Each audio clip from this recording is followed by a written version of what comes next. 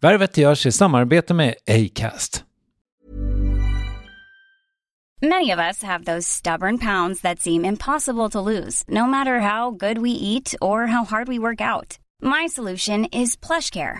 PlushCare is a leading telehealth provider with doctors who are there for you day and night to partner with you in your weight loss journey. They can prescribe FDA-approved weight loss medications like Wegovy and Zepbound for those who qualify. Plus, they accept most insurance plans. To get started, visit plushcare.com/weightloss. That's plushcare.com/weightloss. Värvet presenteras i samarbete med Nasonex, utomhusmöjliggöraren, som de inte kallar sig av någon märklig anledning. Men det är i alla fall Sveriges mest köpta antiinflammatoriska nässpray mot allergisk snuva. Och nu kommer ett litet test, så fram med papper och penna du som lyssnar, nu kör vi. Fråga 1. Vill du vara ute mer i naturen? Fråga 2. Sitter du framför en skärm lite för mycket? Fråga 3. Är du allergisk? Om du har svarat ja på någon av frågorna så tycker jag att du ska bege dig till beanoutsider.se.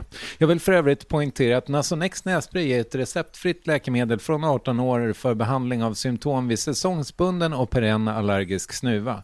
Rådfråga läkare om du är eller tror dig vara gravid eller ammar, eller om du planerar att skaffa barn, har en obehandlad infektion i näsan, nyligen har genomgått en näsoperation eller har en skada i näsan. Får ingen effekt inom 14 dagar eller om du redan använder läkemedel med kortison ska du kontakta läkare. Använd ej mer än 3 månader utan läkarkontakt. Stort tack Nasonex och beanoutsider.se. Värvet sponsras av SAS Eurobonus och SAS Eurobonus Mastercard. Och det här är ett budskap som jag tänker kan vara bra för den som antingen gillar guldkant på till exempel tillvaron eller för den som gillar att slå 2 flugor i en smäll.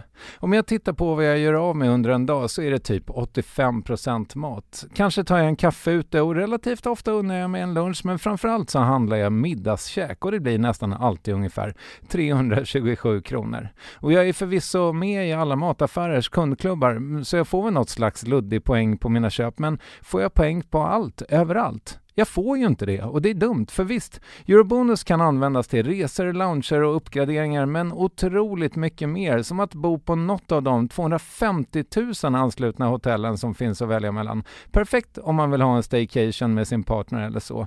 Och just nu, mellan 23 april och 5 maj, får du 5 000 Eurobonus extra poäng om du ansöker om ett SAS Eurobonus Mastercard kreditkort. Kreditkortet som ges ut av SEB Kort Bank AB, där effektiv ränta är 19,27%, vilket exempelvis blir 47 108 kronor om du använder 40 000 i kredit i ett år. Men det är förstås inget tvång att utnyttja krediten. Få poäng på allt, överallt, och du börjar på saseurobonusmastercard.se. saseurobonusmastercard.se. Tack SAS Eurobonus och SAS Eurobonus Mastercard. Den 12 mars då stängde man alla skolor. 13 mars gick presidenten ut och berättade att nu skulle alla flyg till och från Europa och Asien suspenderas. Alla inresande från Europa skulle sättas i karantän och gränsen stängdes.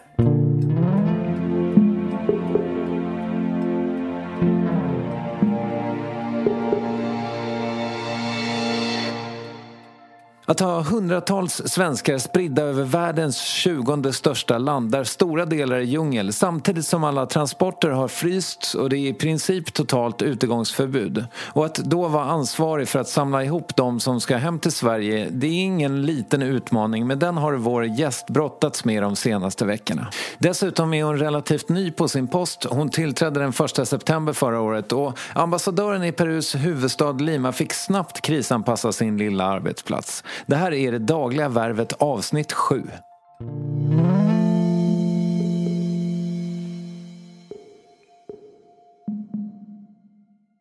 Hej Cecilia Ekholm, du är ambassadör i Peru och sitter i Lima. Hur är din arbetstillvaro just nu? Ja, nu handlar väldigt mycket om slutfasen kan man väl säga på en rätt lång period av krishantering. Nu är vi inne i en fas där vi måste utvärdera, vi måste registrera och vi måste följa upp det som har hänt under de här senaste veckorna. Mm. Och vi går väl in på vad som har hänt de senaste veckorna alldeles strax, men Kan du säga någonting om hur coronaviruset har drabbat Peru så här långt? Så här långt så finns det ungefär 20 000 smittade, ungefär 500 avlidna. Man har gjort stora testomgångar. Man har varit ute och testar. Man har smittspårning aktivt. Man har testat över 100 000 personer. Och trycket börjar bli hårdare på sjukvården. Och framförallt så är det ju utmaningen här, liksom i många andra länder, handlar ju om brist på intensivvårdsplatser. Mm. I Sverige har det ju diskuterats väldigt mycket om vi har haft en för slapp linje. Det har ju fått internationell uppmärksamhet till och med att vi har varit lite mer laissez-faire än andra. Men hur har president Vizcarra agerat i Peru? I Peru så reagerade man ju relativt snabbt så fort smittan kom in. Och man reagerade egentligen på ett sätt som... det är väldigt mycket tuffare åtgärder. Men jag läste på lite om det här. Ni har ju faktiskt en patient zero. Ja. Alltså det var någon snubbe, 25-åring som hade varit rest i Europa typ. Det var en person som arbetade på ett flygbolag som hade varit på semester i Europa. Okay. Och som kom tillbaka. Så den 6 mars konstaterade man den första smittade i Peru. Sen dröjde det inte mer än knappt en vecka, den 12 mars, då stängde man alla skolor. Den 13 mars så gick presidenten ut och berättade att nu skulle alla flyg till och från Europa och Asien suspenderas. Alla inresande från Europa skulle sättas i karantän 14 dagar. Sen tog det 2 dagar till. Den söndagen den 15 mars så kom beskedet att nu skulle alla in i karantän och gränsen stängdes. All inrikes- och utrikestrafik stängdes ner och karantän gällde. Den första dagen efter den 16 mars gick det fortfarande att röra sig i Lima. Personer tilläts att gå och röra sig och göra de ärenden man behövde göra. Det var fortfarande, ska jag säga, tillåtet att gå och handla mat, handla medicin, ta sig till sjukhuset eller gå till banken. Det var också tillåtet för personer som hade det som man kallade för samhällskritiska tjänster att gå till jobbet. Och det var personer i livsmedelsbranschen, sjukvården, bankerna, ordningsmakten naturligtvis. Sen den 18, alltså 2 dagar efter det att utegångsförbudet hade trätt i kraft, eller karantänen hade trätt i kraft, så infördes utegångsförbud mellan 8 på kvällen och 5 på morgonen. Det här utegångsförbudet har skärpts till en gång under resan till att vara från klockan 6 på kvällen till 5 på morgonen. I vissa regioner uppe i norr där smittspridningen har varit värre har det här utegångsförbudet gällt från klockan 4 på eftermiddagen till klockan 5 eller 6 på morgonen. Mm. Sen nästa steg var väl egentligen den 22 mars. Då stängde man den internationella flygplatsen. Fram tills dess hade den varit öppen. Och alla flyg som skulle flyga ut ifrån Peru eller möjligtvis flyga inrikes som tillstånd gavs var tvungna att åka från en militär flygbas som ligger i norra änden av det vanliga flygfältet. Och det fick bara göras i statlig regi. Nu är vi i slutfasen av det, så att från och med igår den 22 april så tillåts inte längre statligt organiserade flyg ut ur Peru om det inte är under exceptionella omständigheter. Okay. Så att nu handlar det om att avvakta reguljär trafik. Om du verkligen, alltså säg att någonting händer med någon närstående hemma, skulle du komma ut då? Som det ser ut just nu, nej. Nej, okej. Okay. Det är inte exceptionella omständigheter så att säga? Nej, jag tror inte att man skulle ordna ett flyg bara för mig. men det är klart, naturligtvis så skulle man ju få tillstånd att flyga ut ambulansflyg. Och skulle det vara så att det finns andra möjligheter så tror jag att du skulle kunna få tillstånd och undantag. Mm. Men nu pratar vi om undantag snarare än regel när det gäller flygen ut.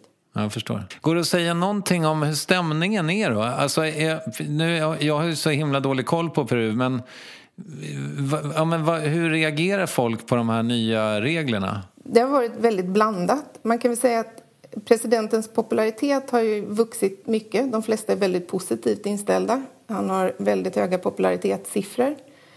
Sen finns det ju en del som inte kanske har följt karantänspåbudet lika bra som andra eller som har svårt att göra det. Det här är ju ett samhälle som har en väldigt hög andel informalitet, det vill säga personer som lever på sitt dagliga arbete. Så att regeringen har ju infört olika typer av kapitaltillskott eller utbetalningar till de som är mest sårbara så att de ska kunna klara de här dagarna. Men den övergripande strategin har ju hela tiden varit från regeringens sida att stoppa smittspridningen. Kan du inte bara ge mig en crash course i Peru? Vad är det för land? Ja, Peru är ju ett medelinkomstland. Ligger i Sydamerika. Har flera språk. Spanska är ju stort, men även quechua. Man pratar om de olika... Det har en stor bredd när det gäller natur. Det är ett fantastiskt fint land, det är det, när man reser runt. Och det är väldigt populärt att resa till. Men du, som jag har förstått det så jobbar du på en relativt liten ambassad. Hur många är ni där till vardags? Lima är Latinamerikas minsta ambassad. Vi är 2 utsända från Stockholm. Och sen har vi 7 lokalanställda. Vi återöppnade för 3 år sedan efter att ha varit stängda i 15 år. Och delar ambassadkansli med finska ambassaden. Så att vi har ett gemensamt ambassadkansli tillsammans med finnarna. När vi öppnade för 3 år sedan så var vår huvudsakliga inriktning ju egentligen främjande. Vi ska arbeta mycket med exportfrämjande och vardagsfrämjande. Det vill säga hjälpa svenska företag att etablera sig eller göra affärer i Peru. Och att sprida Sverigebilden. Vi har inte en hel verksamhet, vi har inte lika stor verksamhet som en normal stor ambassad. Okej.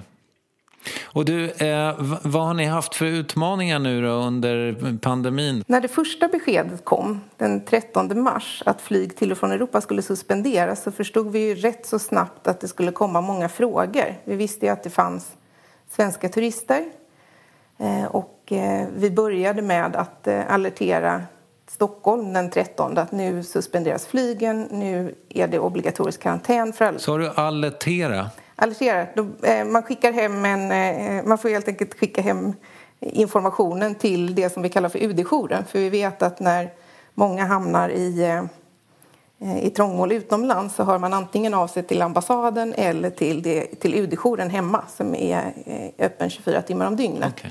Så det var viktigt att de fick information snabbt om vad som hände här så att de kunde svara på frågor även i Stockholm.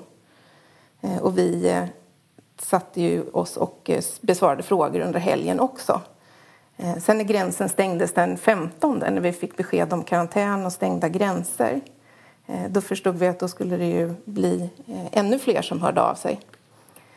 Samtidigt var det ju också så att karantänen omfattade ju alla våra lokalanställda. Det var bara vi som är diplomatiskt akkrediterade, det vill säga som är anmälda till peruanska utrikesministeriet, som fick gå till jobbet eller röra oss ut överhuvudtaget om det inte gällde att skaffa livsmedel, medicin eller ta sig till sjukhus. Som tur var så lät ju peruanska myndigheter folk röra sig fortsatt den 16 så att alla kollegorna kunde komma hit till jobbet och hämta upp sina datorer, ta med sig dem hem och koppla upp sig. Så att den första och största utmaningen är att inte bara att arbeta i kris utan att arbeta i kris och på distans. Vilket gör vanligtvis när vi har krisplanering så tänker man att det ska finnas ett situation room. Att alla ska kunna jobba, att man ska kunna gå omlott. I det här fallet så hade vi inget. Vårt situation room blev ju digitalt om man säger så. Och vi kunde inte arbeta omlott därför att vi var alldeles för få för det. Utan det handlade om att organisera upp arbetet på ett sånt sätt så att alla visste exakt vad de skulle göra varje dag. This Mother's Day, celebrate the extraordinary women in your life with a heartfelt gift from Blue Nile. Whether it's for your mom, a mother figure, or yourself as a mom, find that perfect piece to express your love and appreciation. Explore Blue Nile's exquisite pearls and mesmerizing gemstones that she's sure to love. Enjoy fast shipping options like guaranteed free shipping and returns. Make this Mother's Day unforgettable with a piece from Blue Nile. Right now, get up to 50% off at BlueNile.com. That's BlueNile.com. Planning for your next trip? Elevate your travel style with Quince. Quince has all the jet-setting essentials you'll want for your next getaway, like European linen, premium luggage options, buttery soft Italian leather bags, and so much more. And is all priced at 50 to 80% less than similar brands. Plus, Quince only works with factories that use safe and ethical manufacturing practices. Pack your bags with high-quality essentials you'll be wearing for vacations to come with Quince. Go to quince.com/pack for free shipping and 365-day returns. Hur många svenskar hade ni i Peru när pandemin nådde landet? Ja, vi tittade på det. På det som vi kallar för svensklistan. Det vill säga, när man är ute och reser som svensk så har man möjlighet att gå in på ambassadernas hemsida och anmäla sig att man befinner sig i landet. Då fanns det 72 personer anmälda. Det vill säga en andel av dem visste vi redan att de var bosatta här för arbete eller studier. Och en del var turister. När vi tittade på hur många vi har hjälpt att komma hem sen det här började 16 mars så är det 345 personer. Oh, wow. Så att helt uppenbart är att det är inte alla som anmäler sig till svensklistan. Ja, just det. Det kan ju vara bra att berätta det för folk att de bör göra det. Ja, det är någonting som vi har sagt från början, uppmanat personer att anmäla sig till svensklistan. Men min nästa fråga var att jag tänkte fråga om ni har fått ut alla, men det antar jag att ni inte har, för att vissa människor, jag menar, bor väl och lever och verkar i Peru så att säga. Ja, det stämmer. Nej, alla är inte ute. Vi tittade också på nu, i och med att sista flyget gick, hur det såg ut med personer som var kvar och som vi hade haft kontakt med. Och vi konstaterade att av de som vi hade kontakt med från början och som hade angivit att de ville resa, så har vi en person kvar som sitter på ett område som är så pass otillgängligt att det har helt enkelt inte gått. Sen har vi ett antal personer som också anmälde sig tidigt men utav olika anledningar har tackat nej till att resa. Och nu sen påskhelgen ungefär så kommer det in anmälningar utav personer som hade tänkt att vara här en längre period men som nu anmäler sig, och om det är så att det blir någon typ av flyg organiserat. Och det är ju då kanske personer som är volontärer, studenter eller som är här och besöker sin familj. Så att det finns fortfarande personer med svensk medborgarskap eller uppehållstillstånd i Sverige kvar i Peru. Alltså var det krångligt att få hem de som ville hem? De här 345 eller vad det var? Ja, det här blev ju... Eftersom alla flyg som gick härifrån gjordes i statlig regi så fick ju egentligen ambassaderna i uppdrag att bistå. Inte bara att ordna flygen utan även att bistå medborgarna. Vi har ju ett EU-samarbete här, liksom i många andra länder, där vi hjälper varandra. Och utan den samordningen så hade det ju inte gått. Utan att det här är ju någonting som EU-länderna har gjort för varandra. Alla EU-länder har ju inte ordnat flyg, men alla EU-länder som har ordnat flyg har också upplåtit ett antal platser till andra. Det var ju också, man fick ju ha en väldigt nära dialog. Vi fick ha samordning i EU-kretsen, skedde ju varje timme, varje minut nästan i olika typer av fora, via mail, via WhatsApp, via ambassadörerna, via konsulerna, via lokalanställda. Och sen så fick vi försöka få med de vi kunde, och de flesta länder gjorde ju som så att man prioriterade de som man satte i riskgrupp. Så att det första vi fick göra var egentligen att kartlägga hur många har vi här, var befinner de sig och vilken situation är de i. Och när vi väl hade fått den stora kartläggningen gjord så kunde vi börja samla in information om personer så att vi snabbt kunde skicka över förslag på passagerarlistor till andra ambassader som hanterade sina flyg, och de gjorde då vice versa när det gällde vårt flyg. Vad sa ni till de människorna under tiden då? Var det så här, ni måste till Lima nu ifall det går ett plan? Ja, det var ju det man hade velat kunna säga, men situationen var ju sån att både inrikes och utrikestransport var ju nedlagt. Det var ju förbjudet, så att man behövde ha undantag för att kunna resa inrikes. Och de första 2 veckorna får man väl säga, så fick man bara tillstånd, alltså ett undantag för att kunna resa inrikes om det fanns en direkt anslutning till ett internationellt flyg. Och det var ju inte helt enkelt, för att då kunde du inte säga vi tar alla svenskar i ort A och förflyttar dem, utan det handlade ju om att vem kan komma på flyget och hur kan vi då söka tillstånd och transport. Sen från och med 3:e veckan så fick man tillstånd att komma även om inte flyget var i direkt anslutning, utan att man kunde kanske stanna i Lima några nätter i avvaktan på att få ett utreseflyg. Och då underlättade ju det jättemycket för oss för att kunna hjälpa folk att ta sig till Lima för att sen i nästa steg komma på ett flyg. Jag förstår. Där fick man ju vara väldigt kreativ. Vi kunde ju bistå svenskar på väldigt många olika sätt. En sak vi gjorde var att vi organiserade en egen buss ifrån Cusco, det som är nära Machu Picchu, när vi hade ett danskt flyg. För då kunde vi lägga till en buss i en lite större konvoj, och så fick vi ner en rätt stor andel svenskar. Vi har också fått sätta svenska medborgare på andra länders bussar. Liksom vi tog med andra medborgare på vår buss. Vi fick ett litet oväntat samarbete med Rosa bussarna som råkade befinna sig i södra Peru. De hörde av sig och sa att om ni behöver hjälp att få upp svenska medborgare till Lima, då kan vi köra. Så att när vi väl lyckades få loss ett tillstånd till dem, då fick de köra i ett streck. För att det var det andra utmaningen med interna transporter, var att de fick inte stanna någonstans på vägen. Så att även om resan tar 2 dygn så måste du i så fall ha 2-3 chaufförer. Okej. Jag förstår.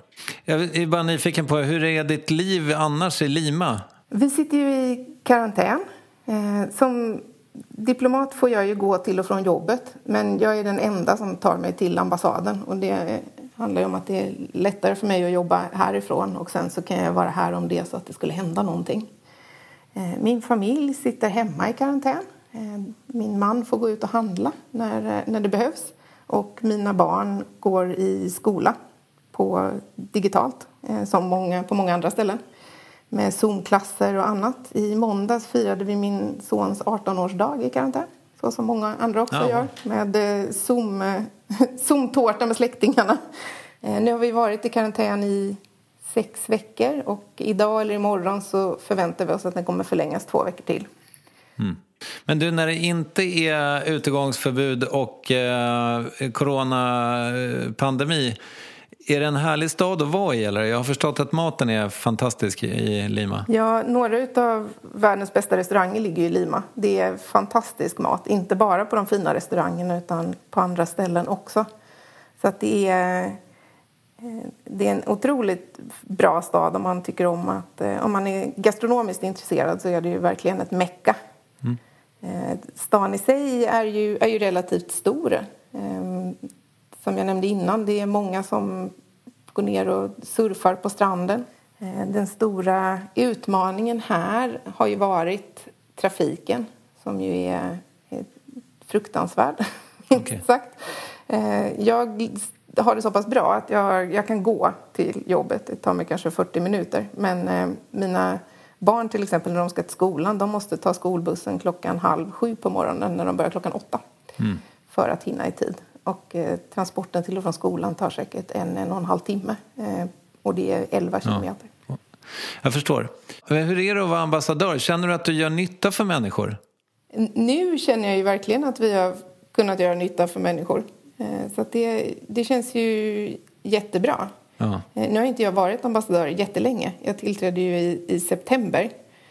Och det är väl en roll som man får vänja sig lite vid också.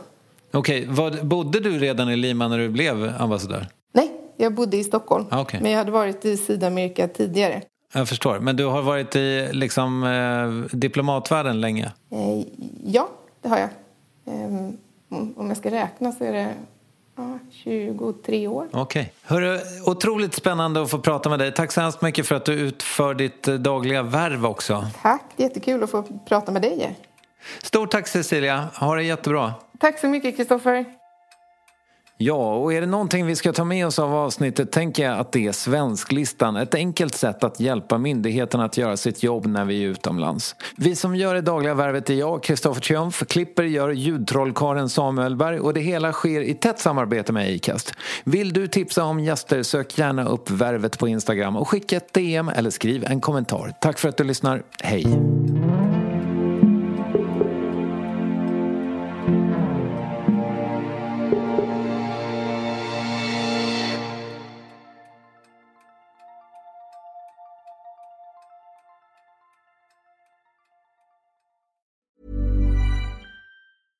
Cool fact, a crocodile can't stick out its tongue. Also, you can get health insurance for a month or just under a year in some states. United Healthcare short-term insurance plans, underwritten by Golden Rule Insurance Company, offer flexible, budget-friendly coverage for you. Learn more at uh1.com. Even on a budget, quality is non-negotiable. That's why Quince is the place to score high-end essentials at 50 to 80% less than similar brands. Get your hands on buttery soft cashmere sweaters from just $60, Italian leather jackets, and so much more. And the best part about Quince, they exclusively partner with factories committed to safe, ethical, and responsible manufacturing. Elevate your style without the elevated price tag with Quince. Go to quince.com/upgrade for free shipping and 365-day returns.